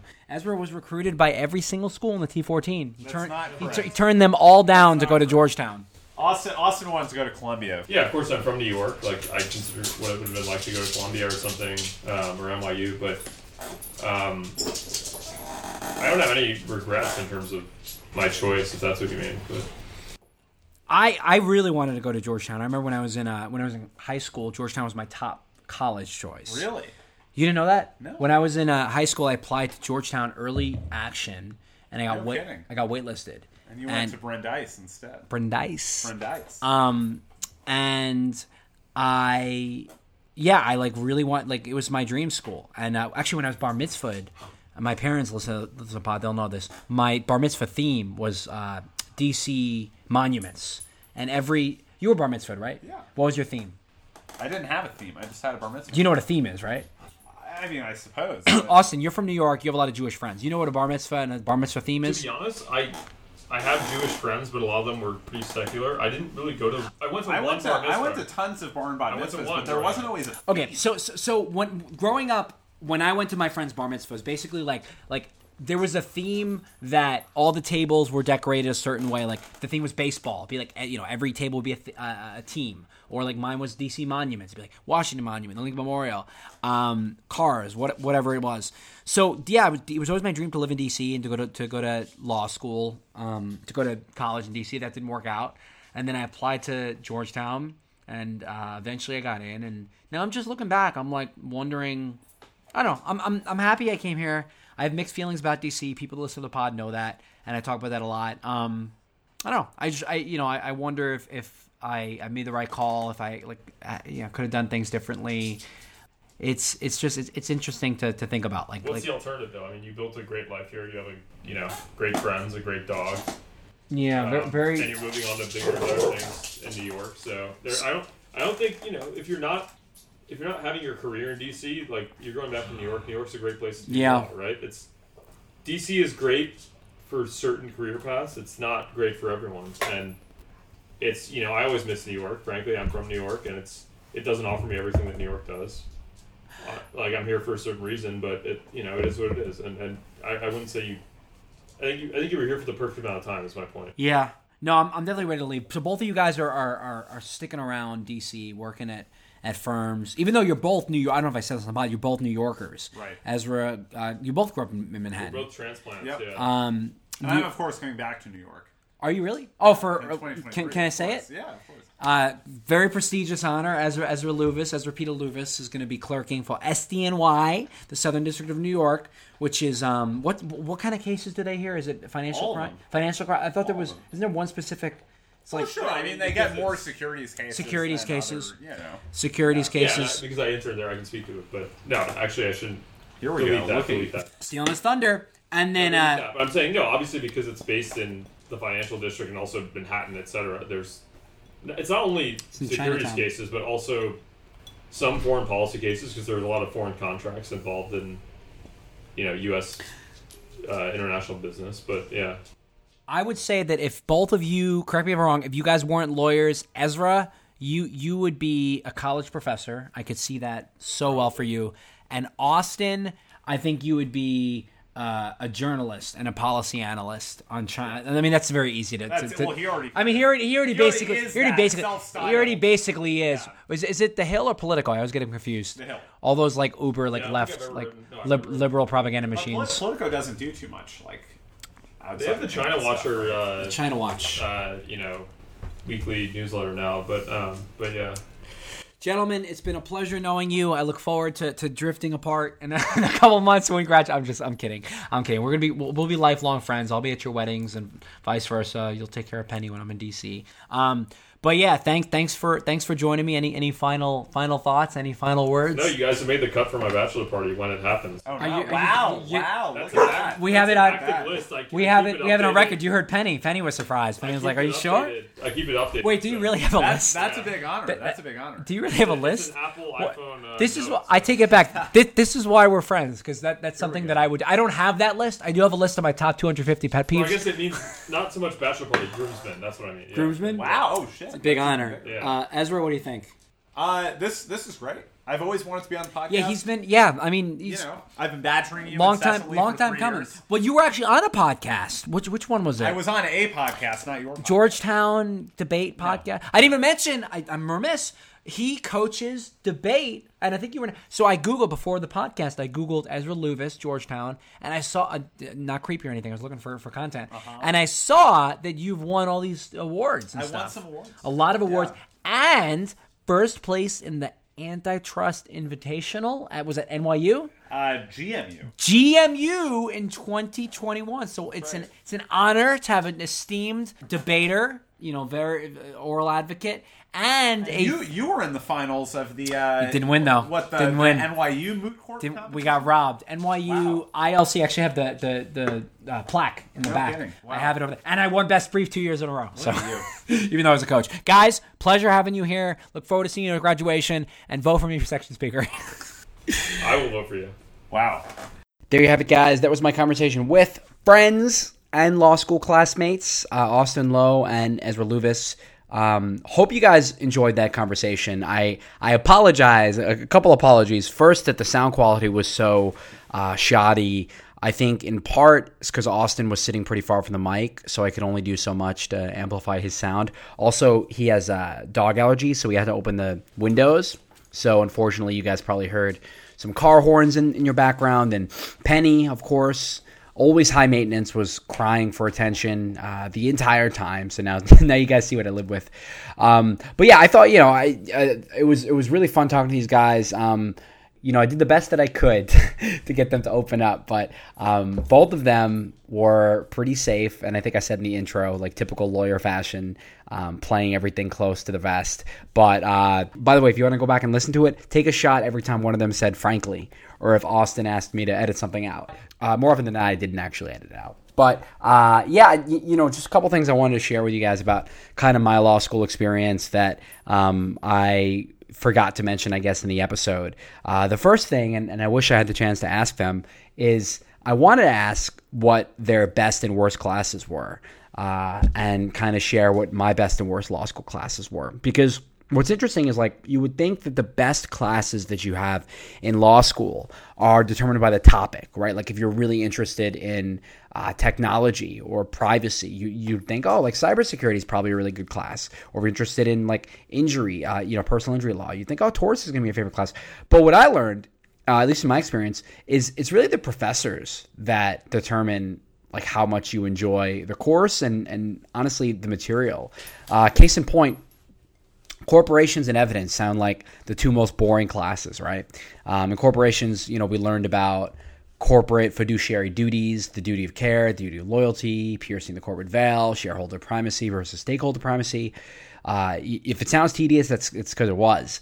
But our professor was, so animated and exciting that he made kind of all these esoteric corporate law policies and cases, kind of turning them into like a fun story. So actually, I like corporations way more than I thought I would. And it was a similar thing with evidence, like evidence, you think about like propensity evidence or exceptions to hearsay or the confrontation clause, the best evidence rules. It's funny for anyone in law school who has been to law school, hearing these terms must be pretty traumatizing. But to everyone else, like, this probably just sounds like gibberish. Like what the hell are you talking about? But it just, evidence sounds pretty boring, right? But our professor, similarly, I mean, he had a different style than my corporations professor, but my evidence professor did a really nice job of like breaking the difficult topics down and making them easy to understand and like interesting, So and like on the other hand, a professor that isn't great at captivating your attention isn't so good at kind of, galvanizing your interest in the subject. I remember I really wanted to take federal white-collar crime because, that just sounds fun, right? And, you watch law on TV and in the movies, it's like, oh, white-collar crime sounds pretty cool. Get the bad guys, the people who are committing wire fraud and money laundering, right? Like Ozark level stuff. But unfortunately, I just didn't really love the professor. I felt like the topic was, much like evidence of corporations, topic was really hard, really boring, but I don't think she did a great job of making it into a fun story or, making it easy to understand. And I actually thought at one point, oh, I could do federal white collar crime. I could work, for the government. I could prosecute these kinds of cases. And now I'm not so sure. So it really goes to show you the impact that an effective professor and a not so effective professor can have. And I would love to hear what Austin and Ezra think about this. But unfortunately, I missed the boat on that one. Maybe I'll shoot them a text and let you know what they say. Some of the other really good classes I took in law school, I took a class called Law of Cyberspace, where we learned about internet privacy, the Section 230, which I think I've talked about a couple times on the podcast, and how big tech is essentially being regulated and whether or not it's gone far enough. Those issues are in vogue right now. So Law of Cyberspace was a lot of fun. I guess my only gripe with that is it was online, so I feel like it wasn't as I wasn't as engaged as I would have been if it was in person. And then I really liked entertainment law also. And that's something where I don't know if I can see myself being an entertainment lawyer, but it was really cool, learning about all of the contracts that govern, actors and directors and writers on television and movies, and the role that unions play. It's really cool. And it makes you kind of think, and it makes you kind of when you're watching these shows and these movies, think about all the legal issues behind them. I think I mentioned some of these classes I might have mentioned in the last couple of years.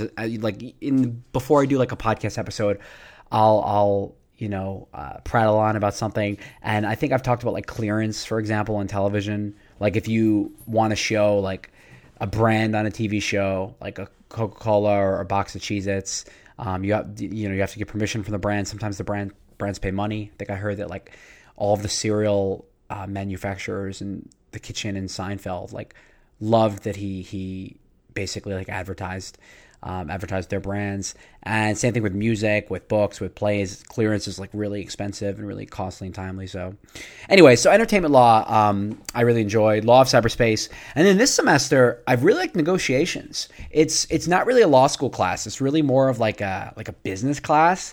You do essentially role-playing exercises where it's called a fishbowl, where one person plays the role of, for example, an employer, and the other person plays the role of an employee negotiating a salary. And you have to see if you can, if the employer will hire the employee based on the employee's demands. Or maybe you're playing two brothers that are competing for parts of an estate of their deceased father, and you have to negotiate with a mediator. It reminds me of college, because in college, I took a class called improv, which was by far my favorite college class, where we did all these really fun improv, comedy exercises. And like I said, negotiations, there's not a lot of law in it. It's just you learn about different strategies, different tactics that you can use to make the most of a negotiation. This might be the class that I used the most after law school, thinking through all the scenarios in your everyday life, whether you're negotiating rent or you're haggling for a price when you're buying a souvenir, or maybe you're looking for a new job and you are negotiating salary. I think there's kind of widespread applicability of that one. So best classes in no particular order. Like I said, really enjoyed corporations and evidence, surprisingly, law of cyberspace, entertainment law, and negotiations.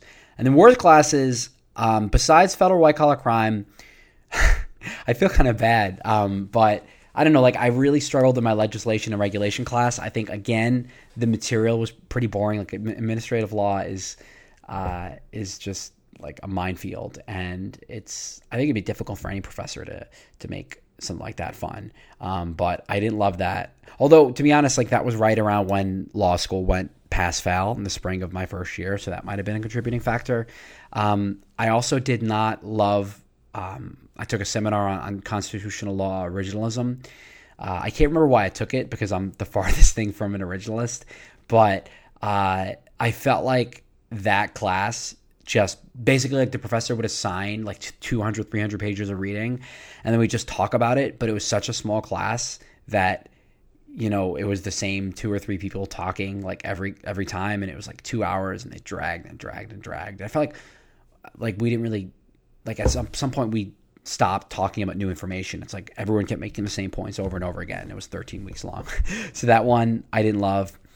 And then I also took a class in the fall of this year called entrepreneurship, which I was excited to take because kind of like with negotiations, it's not a law school class. It was like almost like a business school class. And we learned about startups and the life cycle of a business, and you know, how to scale a business and capital and equity. And there was some overlap with corporations. I thought I would, you know, I again, as this kind of a theme for me in law school, like I thought because I loved the topic, I would love the class.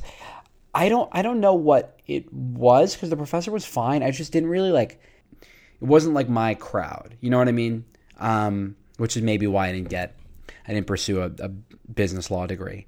But yeah, so federal white-collar crime, legislation, regulation, originalism, entrepreneurship. And I guess, to be honest, like pretty much every class I took during 1L fall, I hated for various reasons. And 1L spring. Like property. Well, okay, so let's take a step back. So if you haven't been to law school, there are 7 or 8 doctrinal classes that every law school makes their first years take. Civil procedure, contracts, legal practice, torts, con law, criminal justice, property. I think those are the big ones.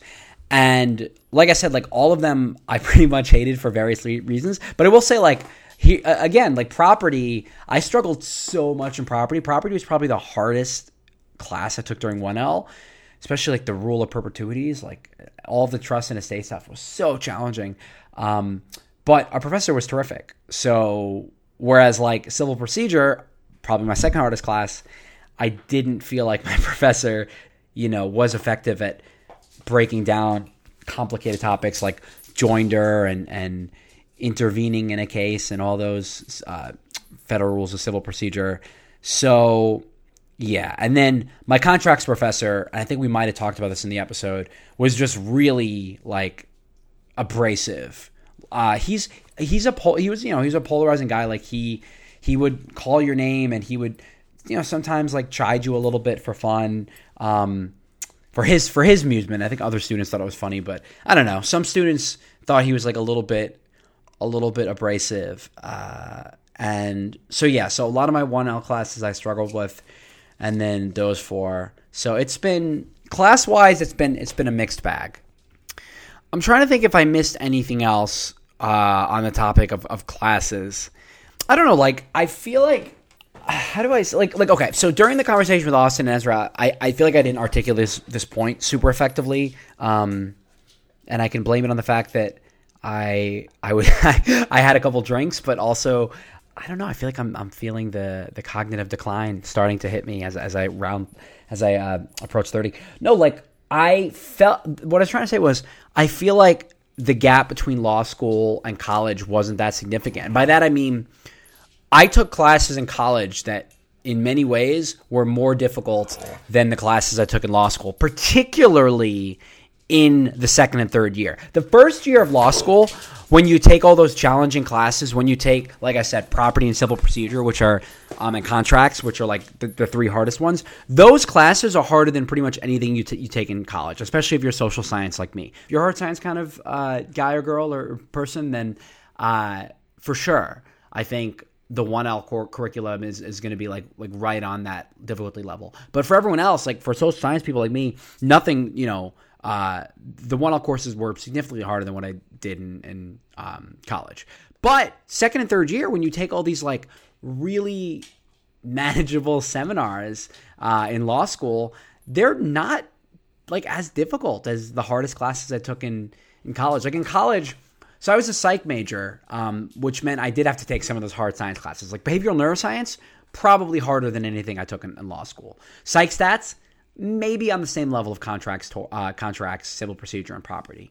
Even some of the law classes I took in college were harder than the classes I took in law school. Like I took civil liberties in America with Professor Breen at Brandeis, and he was like my favorite professor, the best professor I had in college by far. And kind of like my corporations professor, he would turn everything into a fun, engaging story.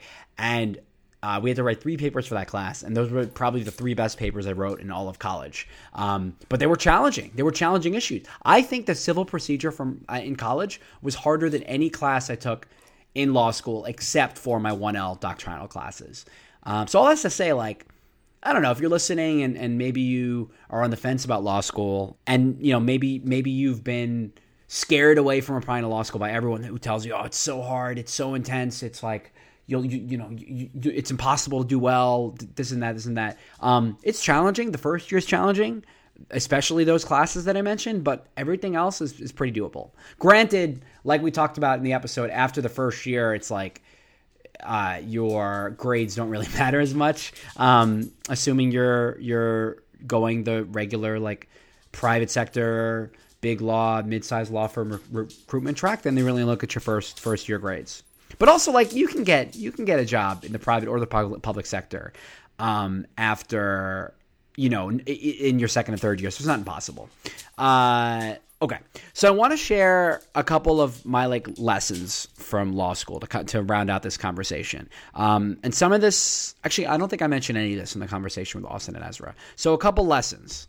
I guess the first lesson, I'll see if I can distill it down to 3, is there's 1L and there's everything else. I think that both academically and socially, 1L feels extremely disparate from the rest of law school. It feels like a different experience. Academically, you work your ass off during 1L. As I mentioned, the fall and the spring, you're studying all the time. I've never experienced as much stress as, preparing for those final exams. And it's all because after your first year in law school, that's when over the summer you get recruited by big law firms.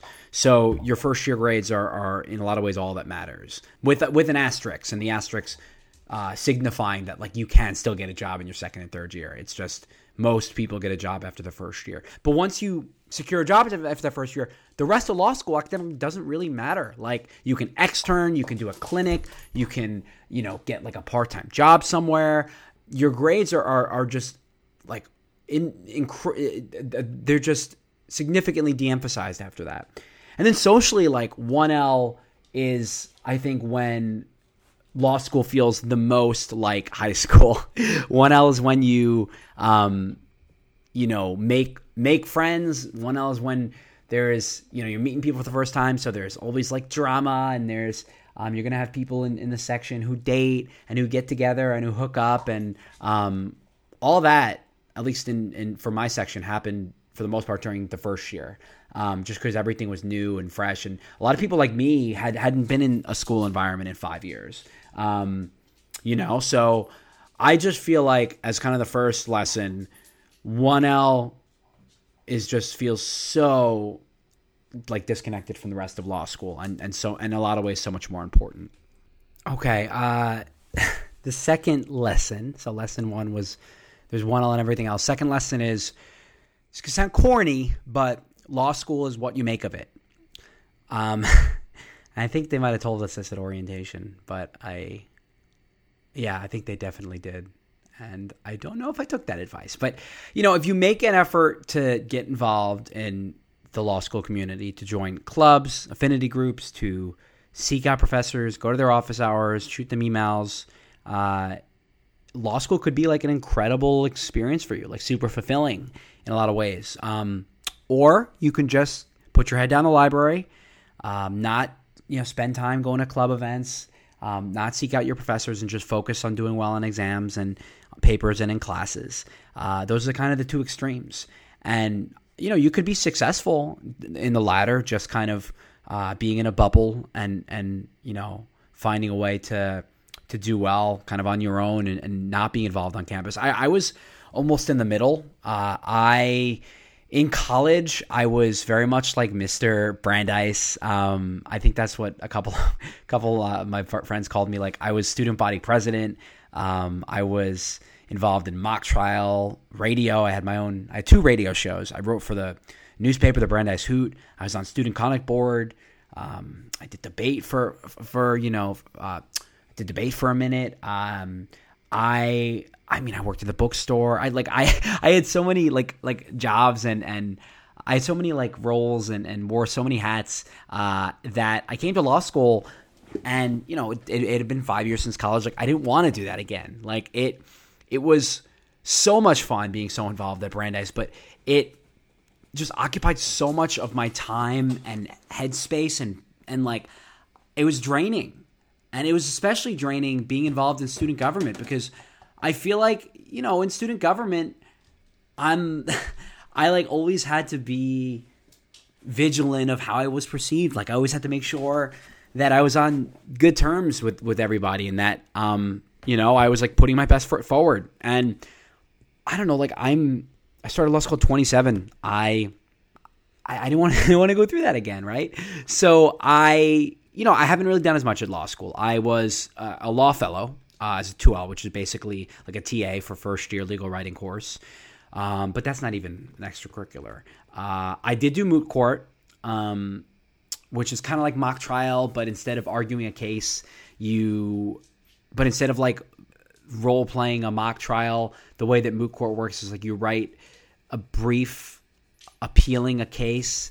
It's called an appellate brief, and then you kind of do an argument like you would in mock trial, but it's mostly just answering questions from judges.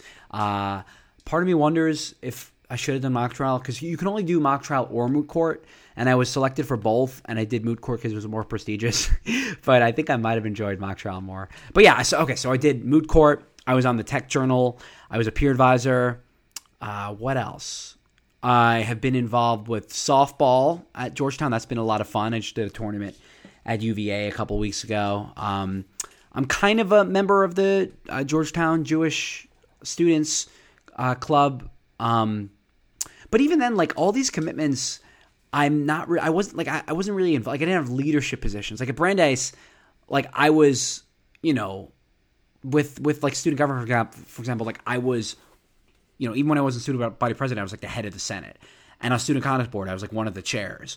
So yeah, I don't know. So I wonder, as I like sit here on the eve of graduation, part of me wonders like, what would my law school experience have been like if I had done things differently? If I had gotten involved in student government, after the first year, every section has a representative. If I had like run for Section 2 representative, and then later run for like, I don't know. It's just, I think in some ways I would have met more people for sure. I would have made a more lasting impact on the community after I left. I would have gotten to know more administration. It would have been more work for sure. And that's another thing, by the way. Another huge reason, and I should have mentioned it before, in college I could afford to have all these extracurriculars and still do well in school because, I was like a politics and psych major, and most of my classes I could just kind of coast. In law school, like I mentioned with the first year, you just don't have time to do clubs or like leadership positions. Like your priority is getting good grades. So I think it does make sense that I did what I did. But I mean, beyond student government, there's really nothing else that I think I would have liked to do that I didn't do at Georgetown. I think like I said, I'm at a different place in my life than I was then. Like I'm 29 going on 30. Like I was 18 when I, started my radio show and started my column for the Hoot. By the way, if you're really bored or you need a good laugh, just Google search Ricky Rose and Brandeis Hoot. You can read some of my old articles. This is one I didn't really know how to write. I mean, I was 18, but I think I thought I knew how to write. Let me see. I don't know if I've ever done this on the air. Brandeis Hoots. This is back in 20. Let me see. How do I do this? The Brandeis Hoot. Oh, here we go. I'm going to search by author. Wow. they're all still here. Let's see. These are my old articles from. The first one's probably from 2010. The first article I wrote, delving into sleep, time well spent. How many times during the course of a day do you hear someone behind you in class groan, "Oh, I'm so tired"? Or better yet, how many times have you been the one complaining about how little sleep you got the night before? Look around you. Everyone in college is in a state of perpetual exhaustion. Most of us fall asleep the second our head hits the pillow at night, and many of us cannot wait until then, falling asleep in class during our meals. Oh yeah, this isn't too bad. Maybe I'm too hard on myself. Then I have an article called The Brandeis College Experience. I know what you must be thinking. No, I'm not a mid-year. Oh yeah, mid-years. Mid-years are like transfers. And I just write about what the experience is at Brandeis. That's so funny. What's made my college experience memorable so far? This is back when I was 18. This is, how old am I now? Yeah, 18, because this is back in the beginning of 2011. So 11 years ago. What's made my college experience memorable so far? Oh, where do I begin? Very late nights at the Shapiro Campus Center, waiting for the Brand van in the pouring rain while my friend sings American Pie, an enormous Secret Santa party in Polaris Lounge, playing Ultimate Ninja in Harvard Square, living in the library during finals week, having a giant whipped cream fight with my friend at the Quad Olympics, signing up for hundreds of clubs at the Activities Fair, and currently having a jam-packed inbox full of messages from clubs I never intended to join, sorry, Cheese Club, a huge game of hide-and-seek in the library, waking up for free food and free Unity outside the SCC. These will make some colorful stories to tell my kids one day. Wow. It's pretty wholesome. And now you got me all nostalgic for college. Yeah. And then some of the other articles, my column was called The Chosen Rosen. Laughter, it's a hoot. Rick's Picks, shedding light in the Facebook frenzy. Lengthening library hours. So in the beginning of 2011, this is when Facebook was before Instagram. This is when people were, this is interesting. And I was talking about how much time people spend on Facebook. 2 hours and 15 minutes per day on Facebook. Extrapolate that during the course of the year, we'll spend 821 hours per year on Facebook, or 34 days. That's just in 1 year. Okay, I'm gonna stop going down this rabbit hole because I'm sure you guys do not want to hear this. But anyways, so yeah, like lesson 2, law school is what you make of it, and I think that's true for grad school. I think that's true for a job. I don't regret like not interning or externing anywhere. I think a lot of students that were KJDs at our school went straight through from college to law school, so they had never worked, so they wanted to go and intern on the Hill, work for like the Senate Judiciary Committee or the Commerce Department or the Attorney General. I think for me, I had all those internships in college. Like I worked for the U.S. Attorney's Office, and then after college, like I worked at a firm. I'm just like because I'm almost 30, like I've had so many internships and jobs. Like I don't know, like I didn't feel like I needed to do that. And I don't even know if I've ever said this on the podcast before. And if I haven't, then I'm sorry for not sharing this. But after my first year of law school, I actually worked for Judge Ketanji Brown Jackson, who's now the Supreme Court Justice. It's so ironic because after my first year, actually in the winter of my first year, all my friends were applying for prestigious, judicial internships, and everyone was applying in DC and New York. And those are the most competitive, most interesting cases. The judges that, some of the most well-respected judges in the country are in those courts. So I applied. So I got a long list of judges in SDNY, probably applied to 20 judges from SDNY, and then I applied to 20 judges at DDC in Washington, D.C. And then out of all those judges, I happened to hear back from Judge Jackson. And this is 2 years ago. So she was still in district court. And at that point, it was the internship was remote because of COVID. And then soon after the internship ended, that's when she got essentially promoted to the DC Circuit Court, and then after that selected to replace Justice Breyer on the Supreme Court. And so it's just funny, like the odds of that. But no, my experience with Judge Jackson was incredible. I mean, she. So the way, I guess, some backstory, and this might be boring to all of you guys, so feel free to skip ahead if this isn't doing it for you. So judges don't always write the opinions of cases themselves. Actually, almost never do judges write it themselves. They have their judicial clerks do it for them. Clerks are people who went to law school and either they work full-time kind of supporting the judge, or they do a clerkship for 1 or 2 years and then they go work at a firm or work for the government. But the clerk is like the judge's right arm, and the clerk reviews every case, does the legal research, drafts the bench memos and the memorandum opinions, and then the judge just kind of like gives it the rubber stamp. Some judges are more like activists than others. Like some judges are more involved in the legal writing than others.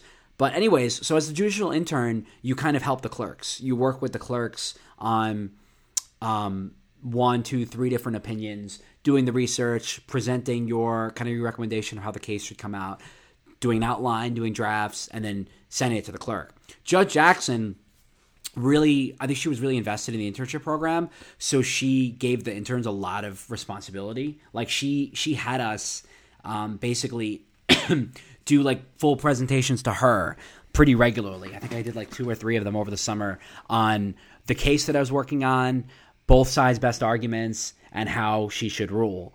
So it was really fun, and she would ask me questions, almost like moot court. What I told you earlier, ask me questions like, what about this argument? What about this argument? Like, did you find this case? What does this circuit say about it? Like things like that. So that was really neat that I had that experience. And then it was on Zoom, so we didn't get to like meet her in person very often. I met her at the end of the summer. She invited everyone to the courthouse to take pictures, to kind of talk with us. And she bought us these desserts, nothing bun cakes. They were really good. And then we just kind of got to know each other. Me and there were 2 other interns, and her and the clerks. And it was a really, really amazing experience. And I thought she was like super, super down to earth.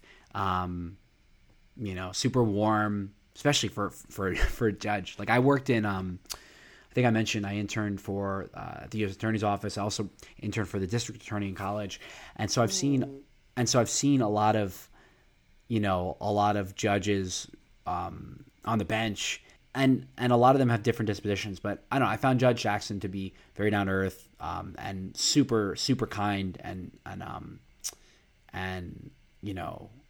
generous with her time with the interns as well. So anyway, I don't know why I'm sharing all that. I don't think I've mentioned it on the pod before, so I figured I would as I'm rounding out law school. All right, so going back to my lesson. So lesson 1 was there's one L on everything else. Lesson 2 is law school is what you make of it. And lesson 3, this might be the last lesson, is like everything in life, the people determine what your experience is going to be in law school. I think during the 4th episode of my podcast, I talked about the cast of characters that you meet in your everyday life, and how you go through stages, right? Like for me, I was in Boston for college for 4 years.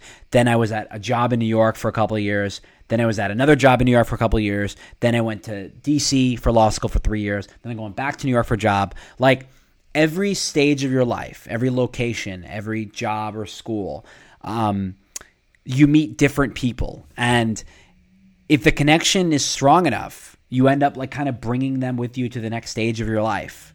Like I bet to everyone listening, you probably have friends from a job that you hated, that you were only at for like a month, or from maybe a volunteer experience. Maybe you did like an intramural sports league, and you just met people and you totally vibe with them. You felt like you guys were fast friends. You had a natural connection, and you stayed in touch. And it's so easy with social media now to stay in touch.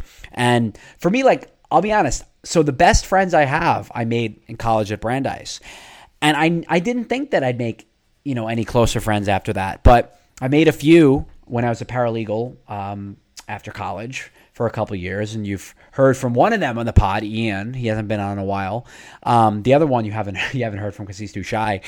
And now, like, I made 2 more in law school. Like I came to law school. I was like, all right, I'll get my degree and then I'll kind of move forward.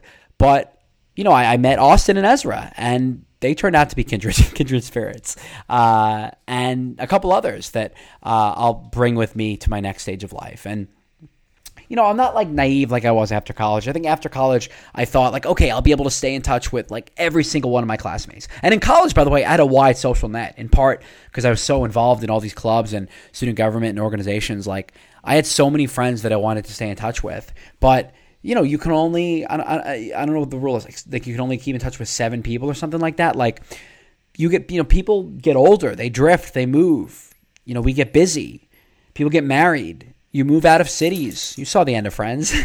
You have children. Life goes on. Que sera, sera. And so I think for me, like I said in the episode, like Georgetown was like a mixed experience. It was, in a lot of ways, super challenging. The academics, like 1L was really challenging. COVID was super challenging. The falling outs that I had with people were difficult. On the other hand, like I feel like I've grown a lot over the last 3 years. I feel like I'm not the same person that I was when I came in. I feel like I've learned a good amount, and for that reason, like I think it has been a worthwhile experience. I mean, what I'm most dreading is going to be, what's staring me in the face 2.5 months away, the bar exam. That is going to be the toughest challenge I faced yet, probably ever. So I think that about covers everything. I talked about my best and worst academic experiences. My lessons is 1L. It's what you make of it. People determine the experience. I don't think there's anything else to say about law school. If I had 2019 Ricky in the room and I can give advice for law school 2022, same advice I'd give 18-year-old Ricky about college. It's like, don't worry, don't stress. It's going to be fine. You're going to survive your 1L exams. You're going to be okay. It's all going to be okay. So I think that's it, guys. I graduate 2 weeks after this drops. So that's a wrap on law school. And that's a wrap on education, period. I don't see myself going back to school after this. I'll probably do one more episode with a guest, and then my hiatus, which I've been telling you guys about for the last couple months. No podcast over the summer while I prepare for and take the bar exam, and then hopefully travel after that or do something fun. So lots of exciting things coming up for me, for the podcast, and hopefully for all of you. So stay tuned for more Nervous Habits. Thanks so much for listening, guys. This has been another episode of Nervous Habits Podcast. You can follow the pod on social media, on Instagram at Nervous Habits Podcast, on Twitter at Nervous Habits _. Search for full episodes and clips on YouTube by searching Nervous Habits Podcast, and write to the pod at nervoushabitspodcast@gmail.com. And remember, law school is a long 3 years, so be prepared for some gray hairs and maybe a couple lines on your face if you're planning on going to law school. Take care and stay nervous.